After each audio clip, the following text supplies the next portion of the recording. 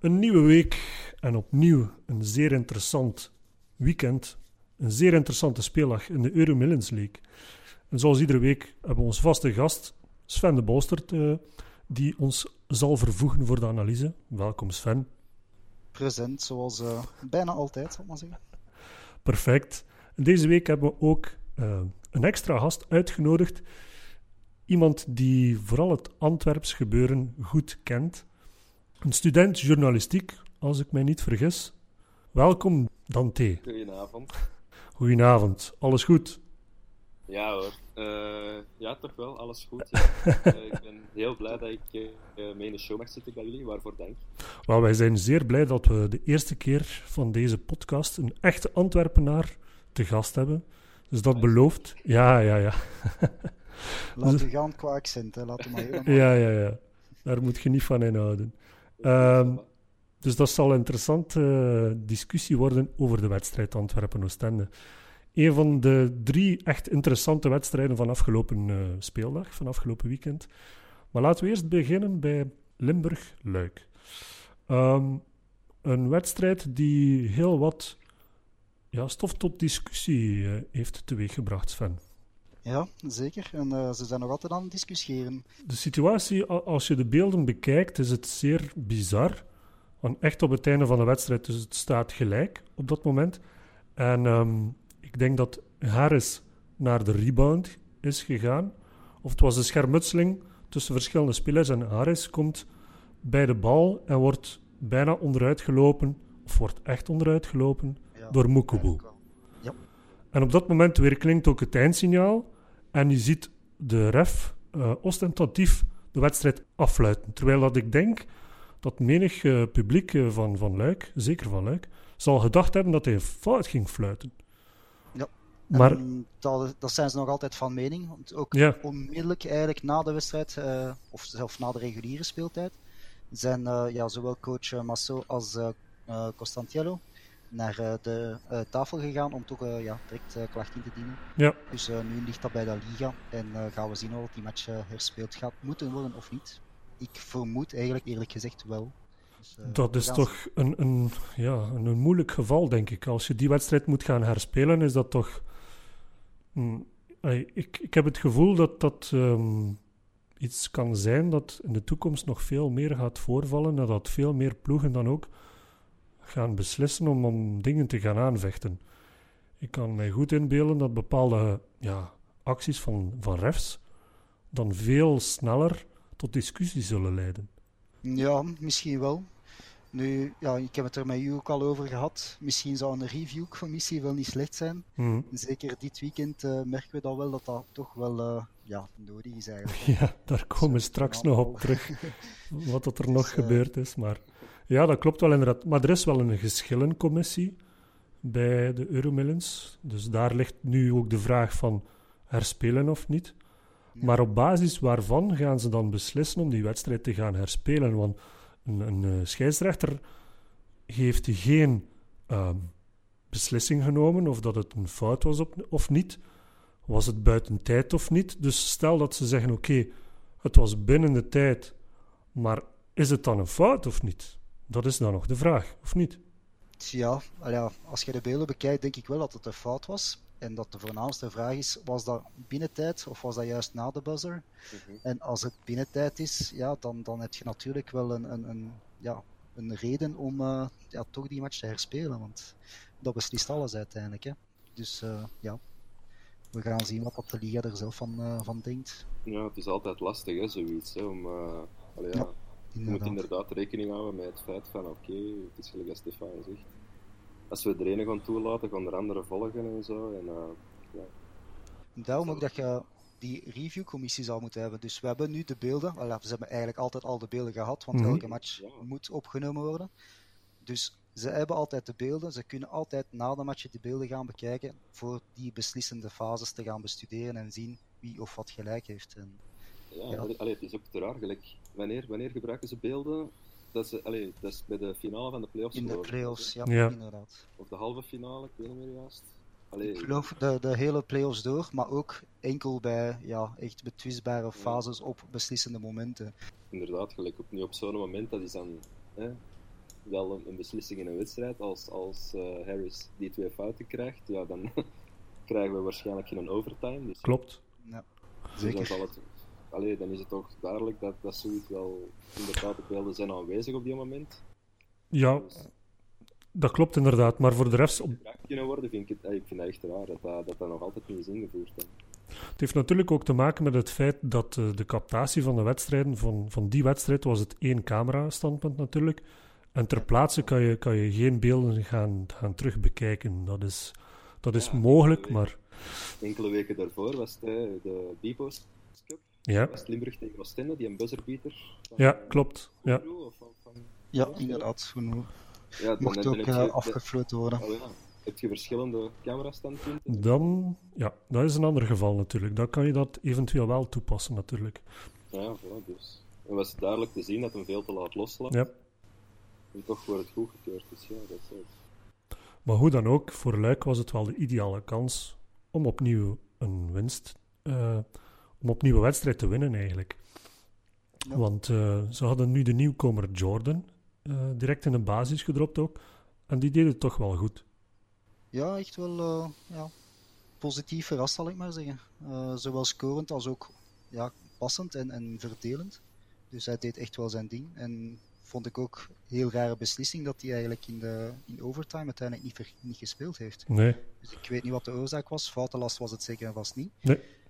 Ik weet niet of hij misschien lichtjes gekwetst heeft tijdens de match zelf. Maar in de verlengingen niet meer gezien. Nee, het lijkt mij... toch wel het verschil kunnen maken ook. Ja, absoluut. Want zoveel punten maken ze niet meer in de overtime. 7-6 of zo, ja. dacht ik. Ja. Het is een goede passer alleszins. Dat heb ik wel gezien. Op die paar minuten tijd, hij speelt maar 25 minuten, gaf hij de indruk dat hij echt een goede guard was die goed het spel kan verdelen. Iets wat ze zeker nodig hadden. Ja, ze hadden wel iets serieus om waar ze moesten op terugvallen natuurlijk. Vertrek van Larsen. Dat is een groot verlies. Dat toch wel inderdaad een groot verlies is voor Luik. Ja, en voor de Belgische competitie zelf, vind ik. Ja, dat klopt. Ja, absoluut, heerlijke absoluut. speler. Iedereen was erover bezig. Hè, van, Larsen, dat gaat een serieuze aderlating worden voor Luik. En ja, misschien in het voordeel van de andere clubs en zo. Dus, Ja, zeker. Nee, maar ik ben wel, Jordan, als hij deze lijn kan verder trekken, dan is dat zeker een heel mooie aanwinst. Het is nog geen Larsen, zal ik maar zeggen, maar hij kan misschien wel dezelfde prestaties neerleggen naarmate het seizoen vordert. Nu het puntenaantal zit hem ook al vrij goed. Hè. Hij zit al aan 14 of 15 punten. Ja. Dus, ik denk, hij mist nog wel hetgeen, denk ik, wat Larsen in zich had, en dat we echt een wedstrijd kunnen domineren. En dat is nog iets, denk ik, wat hij nog mist voor het moment. Maar ja... Ik denk dat zijn rol iets anders is dan Larsen, waarbij dat Jordan vooral het spel moet gaan verdelen. Waarbij dat hij andere spelers moet gaan laten scoren en het gemakkelijker kunnen maken voor andere spelers. Dat gevoel heb ik. En als hij dat gaat kunnen, dan denk ik dat Luik wel goed zit met hem. Ja, ik denk dat ze nu echt wel de kaart van Bojovic volledig gaan trekken in offense. En ook hopelijk wat meer impact krijgen van Darnell Harris. Mm-hmm. Aangezien hij toch wel heel wisselvallig is. Maar Bojovic, het blijft een schitterende scorer. Hè. Ik heb het al meermaals gezegd. Ongelooflijk, ja. Het was inderdaad weer topscorer. Ja, en dat is een van de oudste spelers in de liga. Ja. 36 jaar. Ja, voilà. Dat is inderdaad niet meer van de jongste natuurlijk. Maar natuurlijk, die fase op het einde van de wedstrijd. Luik staat 1 punt voor op 2,7 seconden van het einde van de overtime. Ze hadden nog een time-out genomen daarvoor.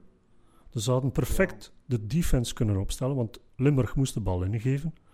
Limburg had nog de laatste kans voor het laatste shot. Alle twee een time-out gekregen, oké. Iedereen bespreekt zijn toestanden. En je zou toch denken dat de defense van Luik... Oké, het is nooit de beste defense geweest natuurlijk van de liga, maar op dat moment kan je toch wel bepaalde dingen duidelijk vermelden van die speler mag de bal niet krijgen en als dit gebeurt, doe je dit. Maar wat er zich dan afspeelde... En wie krijgt de bal? De beste shotter van de tegenstander. En waar staat hij? Helemaal vrij. Kan de 3-punter shotten. Heeft dan nog de tijd om gewoon dat dribbeltje opzij te nemen. 2 stapjes dichterbij en check. Matchwinst. Ja, eigenlijk vrij simpel hè, op zo'n moment. Ja, defense was nergens. Ik geloof dat het François Louest was, die compleet toen Roel vergeten was. En ja, dat is natuurlijk de man die je niet mag vergeten op zo'n momenten. Nee, ik vind het zelfs op dat moment misschien wel de fout van de coach. Omdat je... Ja. Als je ook gezien hebt, in de time-out waren ze meer bezig met hun armen te zwaaien en op en neer te springen dan echt iets op poten te zetten. Dus het was inderdaad even een mental breakdown, zoals ze zeggen. Ja, en ik denk ook alleen vermoeidheid. Hè. Mm-hmm. Je hebt 7, maximum 8 spelers beschikbaar. Als je gemiddeld 25, 30 minuten moet spelen met elke speler, dan denk ik wel dat dan nog in overtime gaan. Ja, dat is wel een feit. Ik denk dat de concentratie dan uiteindelijk ook wel even, jammer genoeg voor Luik, maar even weg is dan op die moment. Maar dat is inderdaad één ding dat hen al het hele seizoen kan spelen, de beperkte rotaties. Maar op zo'n momenten moet je toch dat extra stapje kunnen zetten natuurlijk. Hè. Ik denk dat iedereen die basket heeft gespeeld met mij eens is als ik zeg dat er niks zo eenvoudig is als op dat moment gewoon alles te switchen. Ja, inderdaad. Als je dat op dat moment doet, dan bestaat het gewoon niet dat er een speler vrij is. Tenzij dat je staat te slapen. Oké, maar... het is bizar. Sorry coach, sorry. Ja, natuurlijk. En een zeer pijnlijke zaak natuurlijk ook, want... Ja. Hoeveel hebben ze nu? 6 keer achter elkaar al verloren. Mm-hmm. Dat is een serieuze opsteker geweest voor de club, maar... Nou, zeker nu dat de ploegen, die hun toch wel hun rechtstreekse tegenstanders zijn, Leuven, Brussels, die zijn toch een pak beter bezig, dus die worden echt wel gevaarlijk voor hen. Dus ze mogen echt wel niet te veel steken meer laten vallen. De volgende wedstrijd spelen ze nog in Stuiders tegen Mons. Dus dat wordt opnieuw een zware dobber natuurlijk voor Luik. Ja. Niet evident. Maar goed. Een andere zeer interessante wedstrijd natuurlijk van het afgelopen weekend. De topper was Antwerpen tegen Oostende. En Dante, jij was daar live. Tussen al de ladies. Ladies night.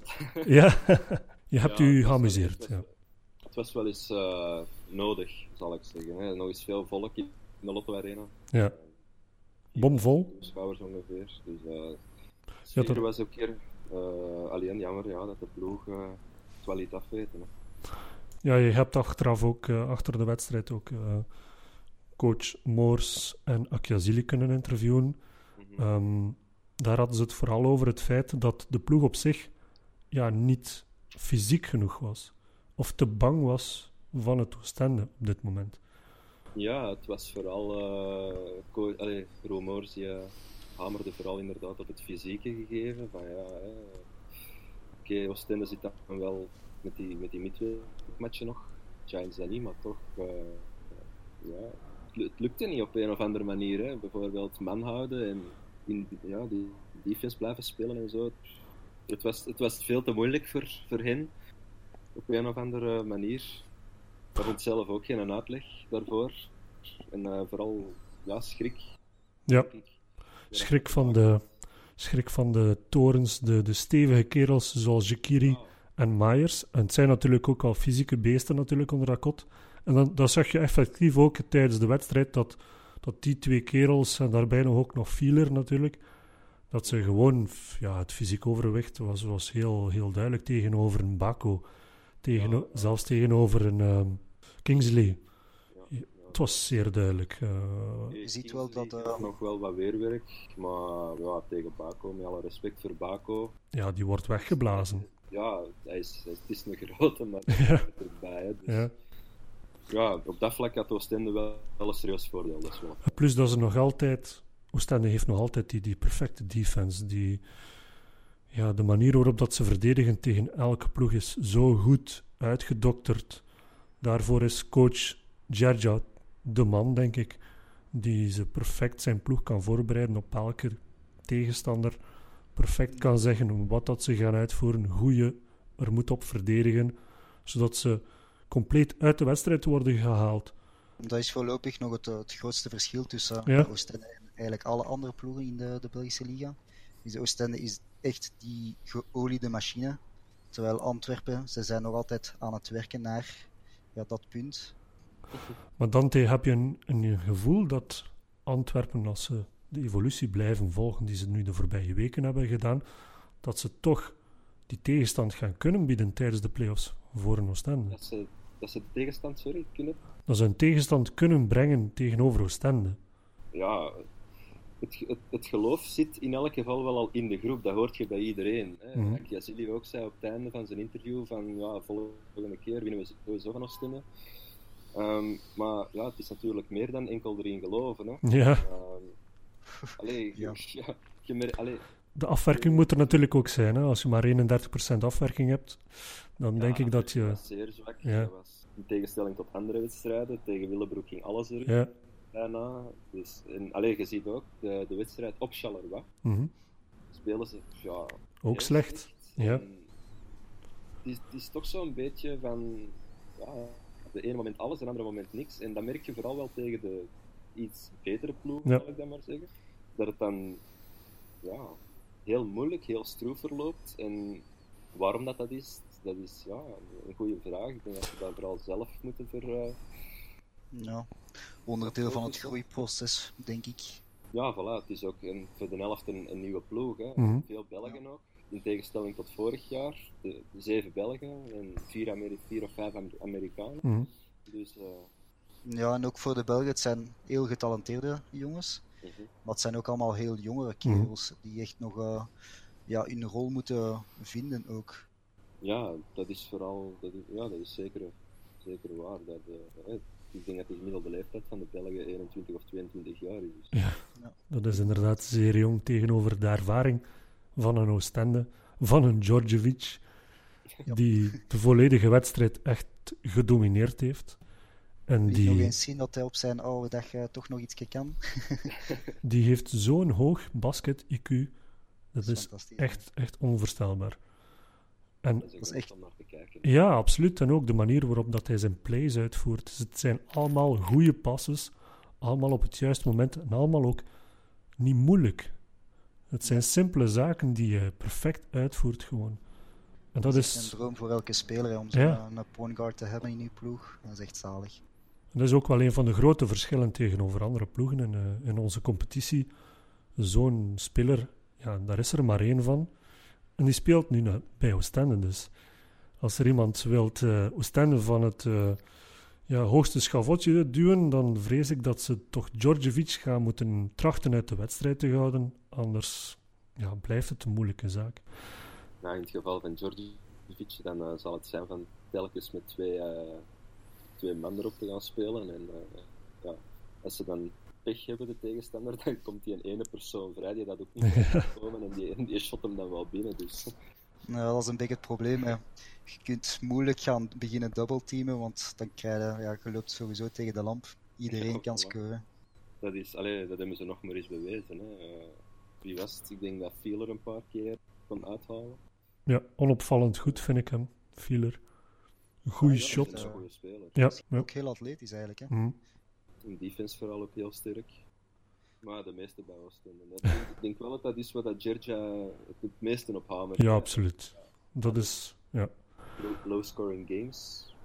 Ja. Ik denk als Oostende, gelijk vorige week tegen Aalst en nu ook, als die een beetje nog meer doorduwen, dan is het meer dan 15 punten. Ja, dat vind ik ook.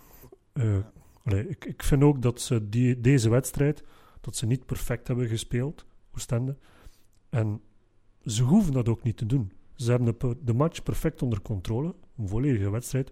Oké, Antwerpen komt dan nog wel terug op een goede 5 punten, ergens in het tweede kwartier, maar dan in de tweede helft maken ze veel te weinig punten door die slechte afwerking, maar Oostende kwam echt nooit in de problemen. Het was opmerkelijk als je dan Djerdja in de gaten hield, dat hij ook niet constant uit zijn vel sprong als ze bijvoorbeeld eens niet goed scoorden of een slechte play hadden gespeeld. Ik vond dat hij er zeer gerust in was van die wedstrijd. Wow, dat was misschien op de beelden zo. Ja? Was het live veel anders, ja. Ja. Ik kan me nog een play herinneren dat de Giants 4 keer de rebound kunnen pakken. Ja. Ja, en dan... Ja, dan ontploft hij waarschijnlijk. Uiteindelijk valt hem dan nog met 3-point shot binnenkomen. Op 4 of op 5 Ja. Ja, dan was het even sterk van... dat wel, en de play daarna wordt Djordjevic afgeblokt of zo. Ja. En, dan was hem even niet content.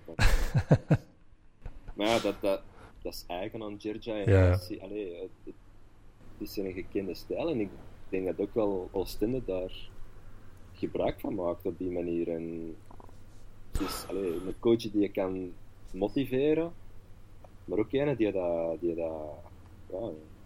recht op zijn streep. Ja, absoluut. Ja. Ik denk dat iedereen... Hij zal ook zeggen, op een gegeven moment pakt hem... Jekiri gooit er een bal slecht, ik weet niet meer net waar dat er was. En hij haalt die eraf en hij doet er een hele parlet tegen. En dat is niet op de kalmste manier. Dus. En uiteindelijk daarna komt Jekiri er terug op en was ten beste nog op het veld.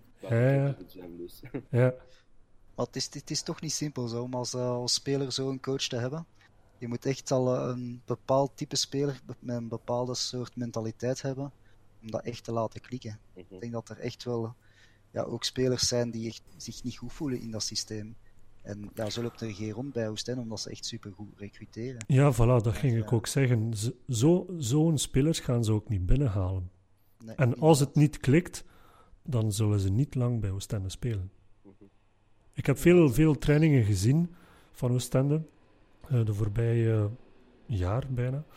En op de trainingen van Oostende zelf, ik ga niet zeggen, is hij de kalmte zelf? Nee, maar hij zegt niet zoveel. Ze doen het wat dat ze moeten doen. En hij zal echt ontploffen inderdaad als de instructies niet gevolgd worden. Maar anders dan dat zie je daar weinig echt spelers afgebroken worden. Of uitgemaakt worden of weet ik veel wat. Dus het respect is er wel. Absoluut van de coach naar de spelers en omgekeerd ook. En oké, tijdens de wedstrijden, iedereen weet hoe dat hij is. Ja, in Limburg wordt hij dan uitgesloten, maar spelen ze dan nog altijd redelijk goed. Ook al verliezen ze natuurlijk in die halve finale van de beker. Maar iedereen weet gewoon wat dat ze moeten doen. En ze houden zich daar ook aan. En dat is echt de sterkte van die ploeg. Geoliede machine. Ja. Beter kun je het niet omschrijven natuurlijk. Hè. En in de wedstrijd... Het is wel een voordeel dat hij er al zo lang is. Hè. Ja, absoluut. Ja, we hebben het vorige... Iedereen weet van Oostende, als speler gegaan naar Oostende, Djerdja is daar, welk systeem dat er is, hoe dat hij is. Dus het is niet dat elk jaar iemand anders... Nee, we hebben het er vorige podcast over gehad. 7 jaar was het ondertussen al, Sven? Ja, inderdaad. Sinds 2011. Hoeveel was 80% winst? Ja, het was de moeite alleszins. Maar in deze wedstrijd tegen Antwerpen was het wel Moors die een technische kreeg. En niet Djerdja. Dat is ook wel een unicum bijna. Zeker als die twee ploegen tegen elkaar staan. Maar het moet wel gezegd worden. En oké, we mogen daar in principe niet zo ver in detail over gaan. Maar de arbitrage was toch niet super, vond ik zelf. Het ging vooral over zeer lichte calls aan beide kanten. Waarbij dat ze... Ik had de indruk dat ze zoiets hadden van oké, we gaan dat hier kort houden. Zodat de wedstrijd onder controle blijft. Maar het was erover. Ze lieten niet basketten. En dan tegen fysieke spelers als Jekiri en Myers, die geven al eens een duw natuurlijk. En als je dan tegenover een Baku staat en Baku vliegt daar, ja, dan is dat niet zozeer omdat ze dat moedwillig doen, maar gewoon omdat die fysieke kracht zoveel meer is natuurlijk.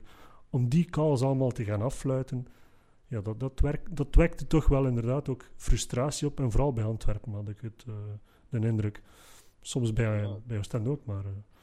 Het waren vooral inderdaad die kleine dingen dat vaak werden stilgelegd. Hè. Mm-hmm. Met twee... een bal wordt te ver gespeeld, ze gaan er met 2 naartoe, up, fout. Op een of andere manier dan... Ja, dat zijn inderdaad dan die kleine dingen die dat... ja, en als je... Waar je dan als coach wilt uitleg over krijgen, die een uitleg dat niet krijgt. In de meeste van die gevallen, want met alle respect, Samir Kreetsch is nu niet echt een beste babbelaar op dat gebied. Ja, dan... En als je dan inderdaad als ref zoiets hebt van we gaan het kort houden en we gaan niet te veel toestaan, ja, dan maakt er eigenlijk een three-man show van op den deur. Hè. En... Ja, en als je dan ook nog een low-scoring game hebt, zoals het geweest was, dan denk ik dat het voor de fans zelf ook niet aangenaam is om naar te kijken. Nee, op deze manier maak je geen promotie van basketbal. Hè. Dat is wel een feit. Dat gebied was zeker niet goed. Dus dat is wel het jammeren aan het verhaal, een beetje wel. Ja, en ook bij... Ja, voilà. Ook Limburg-Luik was niet de beste wedstrijd van de heren refs natuurlijk. Maar goed. Of Aalst-Charleroi. Of Aalst-Charleroi, ja. Die andere wedstrijd die zozeer interessante dingen heeft opgeleverd. Refs zijn is natuurlijk enorm moeilijk. Ja, absoluut. Maar, ja, als we bijna elke match moeten gaan vermelden van ja, daar was toch wel iets aan de hand wat niet afgefloten werd of verkeerd gefloten werd. Ja, dan moeten we toch ons vragen stellen bij het niveau daarvan. Maar ik denk vooral op het moment dat ook gewoon de neutrale toeschouwer zich vragen begint te stellen bij waarom wordt er nu weer gefloten? Of ja jongens, daar ligt hier zeer veel stil. Dan denk ik, zoals dat Dante ook zegt, dat is geen reclame voor het basket. Nee, als je voor de eerste keer in je leven naar een basketmatch gaat kijken en om de 30 seconden ligt het spel stil door een fout, dan kom je niet meer terug, denk ik. Nee. Ja, en bijvoorbeeld, je kunt geen momentum creëren als team, zal ik zeggen. Bijvoorbeeld voor Antwerp Giants heeft het enorm lang geduurd eer dat ze op die 3 punten terugkwamen. En normaal, in een normale situatie, tussen aanhalingstekens dan, duurt dat nog geen kwart, zal ik zeggen. En je kunt op dat momentum terugrekenen. Nu zijn we al meer dan een kwart kwijt om echt terug in die wedstrijd te komen. En je haalt ook het ritme telkens terug uit die plays en uit de wedstrijd. En dat is nogmaals, zo'n wedstrijd moet je, technisch gezien, moet je wat kort houden. Het zijn de nummers 1 en 2 tegen elkaar. Maar dan nog, je zit niet, met alle respect, maar je zit geen wedstrijd te schaken. Hè. Nee, en daar lijkt het soms wel te veel op natuurlijk. Het is een fysieke sport. Daar moeten we wel rekening mee houden. Het is, jammer voor zo'n wedstrijd uiteindelijk. Want het had een veel betere en een veel mooiere wedstrijd kunnen worden. Ja, ik denk iedereen ook op het moment dat er dan zo'n Ladies Night wordt georganiseerd. Ja. En als er zoveel supporters zijn, dan willen we wel promotie maken natuurlijk. Ja, maar goed. Maar in Aalst zat het wel redelijk vol. Daar was er wel alleszins genoeg ambiance. De carnavals... was precies een feestje. De carnavalswedstrijd van het seizoen natuurlijk. De belangrijkste wedstrijd voor Aalst, alvast voor de fans toch, die gespeeld wordt in het Forum. Bomvolle zaal, enorm supersfeer, altijd leuk om te zien natuurlijk. En een Aalst die deze keer wel bij de les was. En die Charleroi direct bij het nekvel greep en niet meer losliet. En Charleroi die... Een okkapietje. Ja, een okkapietje doen. Dat is eigenlijk wel een goede uitdrukking. Ja. Inderdaad, want vorige wedstrijd Aalst tegen Oostende, waarbij dat Aalst dan maar 5 punten maakte in het eerste kwartier. Dus Charleroi dacht, we komen in Aalst. We gaan eens tonen dat we dat ook kunnen. Maar ze konden het, hè? Ze konden het, ja, perfect gespeeld. Hè. Maar 5 punten in 1 kwartier. Schitterend. Tot grote blijheid van hun general manager, Bellin. Ja, dat was wel het een en het ander natuurlijk. En ook direct na het eerste kwartier werd hij geïnterviewd door Maarten Wijnands. Het perfecte moment om inderdaad... Goeie timing. Dat interview kan je trouwens ook nog altijd zien op onze Facebookpagina. Zeker het bekijken waard. Maar ja, wat zei hij allemaal? In feite iets wat we eigenlijk al een paar weken zeggen, ook in onze podcast, als we naar Charleroi kijken. Eigenlijk gewoon wat dat wij eigenlijk al gezegd hadden. Ja, al weken aan een stuk zeggen. Misschien luistert hij wel naar ons. Wie weet. Maar ja, de mentaliteit was slecht, beschamend, erbarmelijk. Nog woorden die daarbij passen, maar het was toch niet goed. En in principe, je kan zeggen van, oké, dat ze veel missen, dat kan gebeuren. Hè? Maar dat is natuurlijk een speciale wedstrijd ook met de sfeer daar rond. Ja, en iedereen was misschien wel onder de indruk. Ja, maar het shotpercentage laag ligt, dat was wel te verwachten.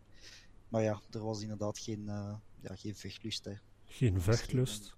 Ja. Geen defensieve transitie. Op een bepaald moment zie je effectief na een gemist shot Katic en Tuttle terug wandelen bijna. Ja, dan is er wel iets mis, denk ik. Zeker van die twee spelers, mocht je meer verwachten. Dat, Tuttle werd dan vorige maand de MVP van de maand in de Williams League. En dan speel je zo'n wedstrijd. Ja, dat is... heeft hij gescoord? Nee, 0 punten. Nee, 0 punten. Ik denk, hij heeft ook maar 2 shots of zo op een hele wedstrijd genomen. Dus het is ongewoon voor een Tuttle. Die vorig seizoen toch wel de pannen van het dak speelde bij Limburg, onder Lynch ook. En die nu in Charleroi, zeer, zeer wisselvallig. Net zoals de ploeg, zeer wisselvallig speelt. En dat hij dan de MVP is van de maand januari voor die wedstrijden. Maar als je dan zo'n wedstrijd speelt, dan vrees ik dat bij de fans toch wel serieuze vraagtekens oproept. En inderdaad ook bij de general manager, de nieuwe general manager, Sébastien Belin. Die dan ook vermeldde dat, dan moet er maar dringend iets veranderen bij Charleroi. En dan moet er maar minder lonen gegeven worden en een hogere premies, zodat de spelers effectief hun shirt nat maken om effectief wat meer te verdienen.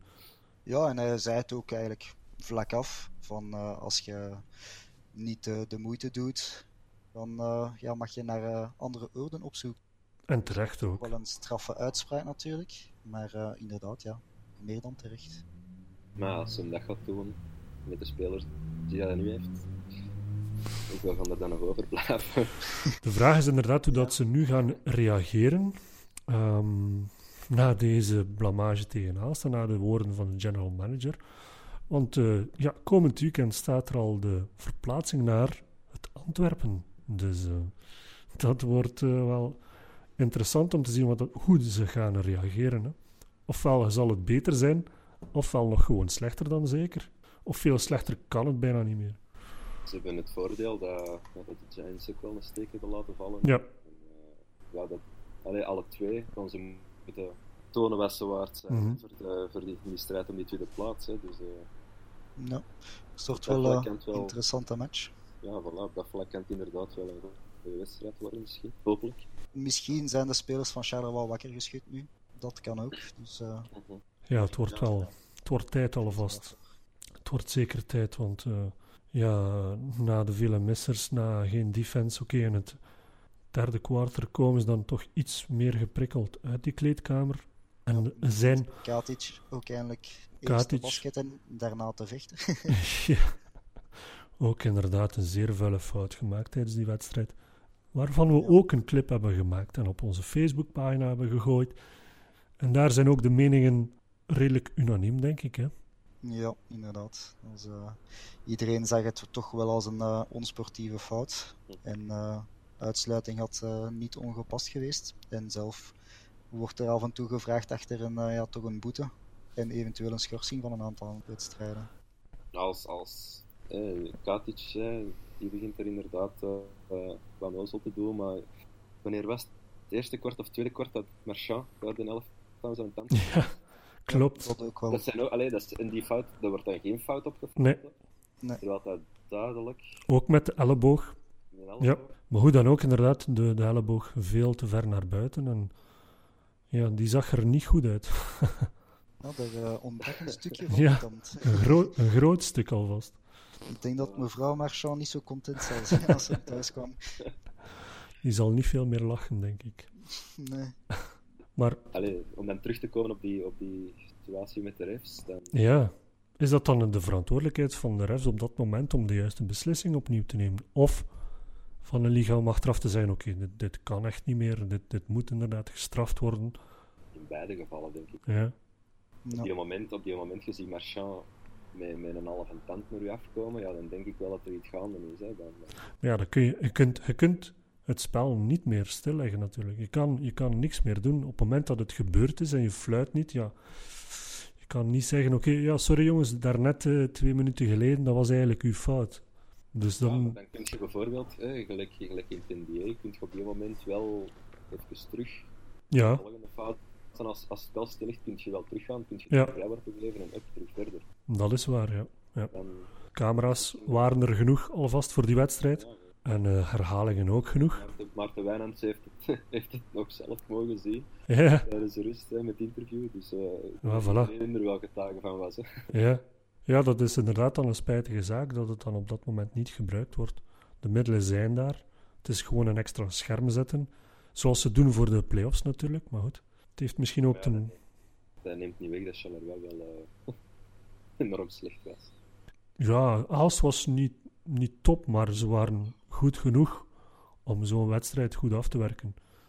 Aalst die zich... Op het einde moesten ze dan nog die 25 punten... Ja, dat klopt wel. ...goed maken. Ja, daar was coach Omen toch niet zo tevreden over. Nee. Dat zou toch de manier waarop dat ze de match geëindigd zijn. Maar ik denk dat ze in de eerste helft met momenten echt wel heel mooie dingen lieten zien. En ook gedragen door het publiek natuurlijk. Hè.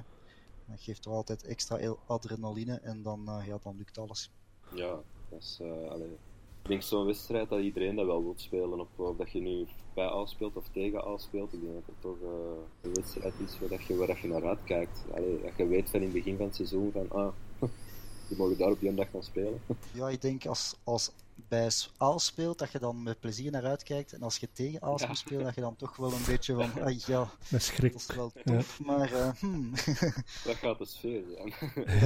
En als je dan nog niet gewoon bent, dan gelijk... Oké, Tofi, die heeft dan nu al hoeveel was? 6 of 7 keer gespeeld. Ja, dat is een Aalstenaar nu, hè. Die doet al mee met carnaval als het moet. Ja, ze moesten allemaal meedoen, hè, op het einde. Ook Taylor werd dan geïnterviewd en... Ja, die moest die match gedaan is het kostuum aantrekken en gaan feesten. Ja. Dus op dat vlak, zit het wel goed, denk ik, bij Aalst. Ook wel mooi gegeven dat de manager van Aalst vertelde dat ze op zijn minst 2 maal de zaal konden uitverkopen voor die wedstrijd. Dus het leeft wel, het basket in Aalst natuurlijk. Ja, nog altijd. En het wordt nog altijd aanschouwd als de carnavalmatch is eigenlijk het start zijn voor carnaval. Hè. Nu laten we hopen alvast voor de coach van Charleroi, Brian Lynch, dat zijn spelers de opdracht begrepen hebben naar de komende weken toe. En dat we toch van Charleroi, toch nog goede wedstrijden gaan te zien krijgen. Te beginnen tegen Antwerpen natuurlijk, komend weekend. In de laatste time-out heeft Lynch tegen zijn spelers gezegd van stop playing bullshit basketball. Dus, en daarna waren het de beste 4-5 minuten die Charleroi die wedstrijd heeft gespeeld. Want dan kunnen ze die score nog reduceren tot hoeveel was 13 of 15. Ja. Het is niet de eerste keer dat hij bullshit of een andere mooie woorden gebruikt. Nee. Maar het heeft niet altijd hetzelfde effect, moet ik zeggen. Nee, en ook terug de Katic die gefrustreerd werd tegenover de coach na een vervanging. Dat is ook al niet de eerste keer natuurlijk. Ik denk dat... Je ziet wel dat Katic toch wel een gemeen trekje heeft. Hè, als de zaken niet lopen zoals het moet. Ik denk gewoon dat Katic niet past in Charleroi. Ik denk dat hem niet gewoon is om te verliezen. Dat kan ook, oké, maar de manier van spelen, de manier van coachen, hoe dat er gereageerd wordt op alles, ik denk niet dat dat iets is waar Katic in past. Het is ook een temperamentvolle speler inderdaad, dat zijn ze allemaal. Ik denk dat hij volgend jaar daar niet meer gaat spelen. Nee, daar ben ik wel redelijk zeker van. Ja. Je ziet ook, de ploeg ontbreekt nog altijd samenhorigheid. Hè. Ja, klopt. Nog altijd niet het gevoel dat het een echte ploeg is. Nee. En dat begint nu toch wel... ze zijn over tijd, zal ik maar zeggen. Maar ik denk niet dat je dit nog gaat goed krijgen, het ploeggevoel. Of er moeten spelers bijkomen of wegvallen effectief. Maar om dit nog te gaan omdraaien, je zit in een slechte situatie. Dit ga je niet op 1, 2, 3 gaan rechttrekken. Je mag nog zeer veel vertellen en zeer veel gaan dreigen enzovoort. Loon afpakken of wat dan ook. Maar als de ploeg niet aan elkaar hangt, dan vrees ik dat het voor dit seizoen niet echt snel zal beteren. Nee, inderdaad. Nu zoals Belin vertelde, ze gaan ook werken met premies. Dus misschien dat hen toch nog wat extra gaat motiveren. Maar gaan ze dat nu al doen? Ja, dat weet ik niet. Daar heeft hij geen datum op geplakt natuurlijk. Maar... Dan is de andere vraag ook weer, loon afpakken, wie gaat daar tevreden Ja. zijn? Dus, ja, niemand natuurlijk. Het is zeer risky business als je nu zegt van oké, jongens, je krijgt op dit moment gewoon minder. En je moet maar zien dat je wint. Dan vrees ik dat het nog slechter is zal gaan. Naar volgend jaar toe kan je dat perfect doen. Hè. Bij je recrutering kan je perfect zeggen van zo zit het in elkaar. Maar op dit moment, ik weet het niet. Ja, je hebt natuurlijk een spelerspotentieel waar dat je het mee moet doen eigenlijk. Mm-hmm. Je kunt wel 1 of 2 mensen vervangen, maar that's it. Misschien sommige jongens toch iets meer kansen geven die echt tonen dat ze het hart hebben om ervoor te werken, zoals een Delalic. Vind ik toch wel zeer goede wedstrijden spelen de afgelopen weken. En een Marchand ook, hè. Die Marchand. heeft heel veel Ja. vechtlust. Ja. Het komt er nog niet altijd uit, maar die kan toch ook heel wat meer bijdragen dan wat hij tot nu toe gedaan heeft. Ja, sowieso. Delalic krijgt ook maar 14 minuten uiteindelijk. Dus waarom die jongens niet gewoon meer speeltijd gunnen en degene die er toch maar hun pet naar gooien, gewoon op de bank zetten, dat is ook al een sterk signaal natuurlijk. En wie denkt er dat als de resultaten niet direct volgen, dat misschien Coach Lynch ook op zoek zal mogen gaan naar iets anders? Ja, dat is een moeilijke vraag. Hè. I know. Het is daarom dat ik hem stel, zo moet ik hem niet Nu, beantwoorden. zoals Dank u, Sven. Graag gedaan. Zoals je Belin hoort praten, hij heeft het vooral over de spelers. Ja, Maar wel. de wedstrijd daarvoor, op Charleroi tegen Limburg, was er een interview met Jacques Ledure. En toen werd er wel gezegd door Jacques Ledure, oké, iedereen moet in feite schrik hebben. Iedereen moet presteren. En dan gaat het ook over de coach natuurlijk. En als ik het... denk niet dat, met alle respect, maar ik denk niet dat het dan aan coach Lynch ligt. Dat, Nee, dat klopt. Maar de eerste waar dat er naar wordt gekeken om iets te veranderen, de gemakkelijkste oplossing, meestal, om een shock-effect te creëren, is veranderen van coach. Ja. Ondanks het feit dat Lynch vorig jaar het uitstekend heeft gedaan bij Limburg. En denk ik ook wel de capaciteit heeft om het in Charleroi ook te maken. Maar goed, als het niet klikt tussen de spelers en de coach, je kan geen 10 spelers vervangen. Dus. Nee, maar ik denk ook, zit er bijvoorbeeld een Djerja en ik denk niet dat die ploeg ook gaat draaien. Dan gaat misschien Katic...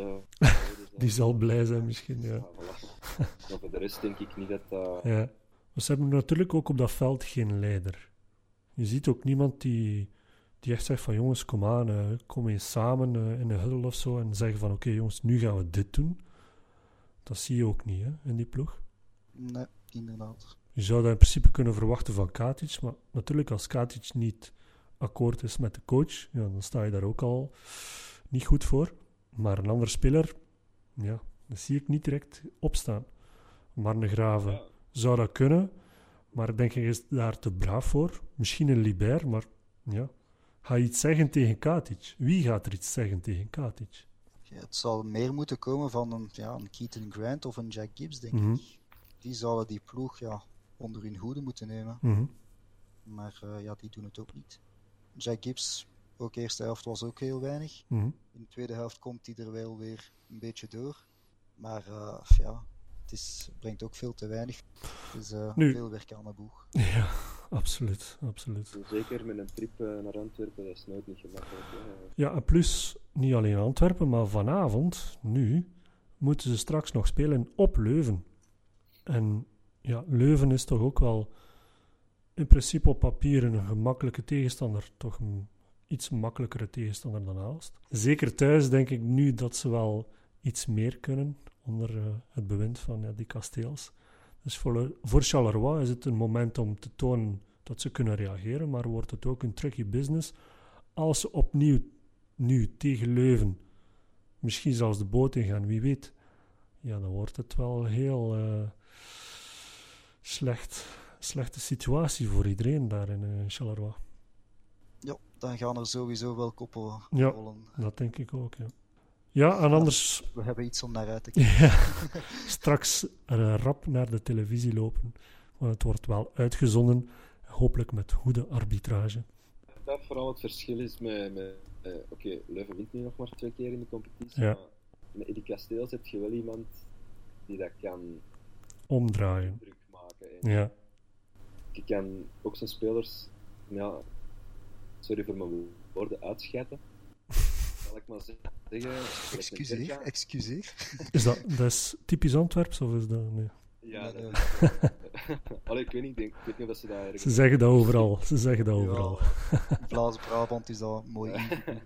Ja. Dus, en... Allee, zo gelijk Gerja eigenlijk, en dan toch dat respect van die spelers kunnen afdwingen. Ja. Met alle respect voor Brian Lynch. Ja, als je al zelfs van een Katic niet kunt... Ja, maar ik denk dat er weinig coaches het respect gaan krijgen van Katic. Als je er echt niet boven staat... Ik denk zelfs dat Eddie Casteels het zeer moeilijk zou hebben met een Katic. Wauw, maar ik denk dat Eddie Casteels gewoon zou zeggen van... Oké, jij luistert niet, maar... Zet u. Ja, sowieso. Ja, dat is wel juist natuurlijk. Nee, het probleem met Lynch en Katic is dat die ook, qua leeftijd verschillen die ook niet zoveel. Mm-hmm. Dus ik denk dat dat ook wel meespeelt, dat dat voor een Katic moeilijker is om iets van Lynch te aanvaarden dan het was van Dario Gerja. Mm-hmm. Denk ik, ja. Straks even kijken hoe dat zal verlopen. Anders, deze speeldag waren er nog 2 andere wedstrijden. Daar was er Brussels tegen Leuven, waarbij dat Brussels redelijk overtuigend wint. Weer een schitterende match ook van Dominique Loubry. Mm-hmm. Die zijn echt aan een reeks bezig die wel kan tellen alvast. Ja, de opmars naar boven. Ja, Ja, het was... 1 keer nog maar verloren, of op 5 wedstrijden, of op 6 wedstrijden was. ja, 2018 is een succes alvast. Ja, zo zie je maar, dat New Year, New Me. Ja, maar ik denk inderdaad dat voor Brussels zeker een ommekeer is gekomen. Met dezelfde coach nog altijd, dus daar kan het absoluut wel. Ja, En dan had je... Dezelfde spelersgroep, niets veranderd. Nee. Blijven werken met wat dat ze eigenlijk vorig jaar gestart al waren. Ja. En het begint nu toch vruchten af te leveren. Ja, chapeau. Dankzij het betere spel natuurlijk van Loubry, die ook bevrijd lijkt van zijn blessure. Ja, en dan had je ook nog Mons tegen Willebroek, waarbij dat Willebroek nipt de boot ingaat, moet ik wel zeggen, op Mons. Dus wel een hoopgevend resultaat voor Willebroek ook. Maar de nieuwe coach... En eindelijk Thomas Crepy, die nog eens een mooie match had. Voilà. Ik ook weer tevreden. Dus als Willebroek goed bezig is, Brussel is goed bezig, dan wordt het toch wel uitkijken voor een Luik. Ja, zeker. Dat ze daar niet helemaal onderaan komen te staan natuurlijk. Nu volgend weekend alvast Luik tegen Mons. Limburg tegen Aalst. Interessant wel. Antwerp-Charleroi zoals gezegd. Leuven moet naar Oostende. En Brussels moet naar Willebroek. Opnieuw een interessante speeldag, die we volgende week zeker met veel plezier terug gaan analyseren. Bedankt voor het luisteren alvast iedereen. Bedankt Dante voor uw aanwezigheid deze keer. Ja. En we horen elkaar zeker nog terug. Altijd plezant om het van een Antwerpenaar ook eens te horen. Ik zie het altijd wat groot. Voilà, het is dat. Bedankt voor het luisteren iedereen. En we zien jullie volgende week terug. Dag.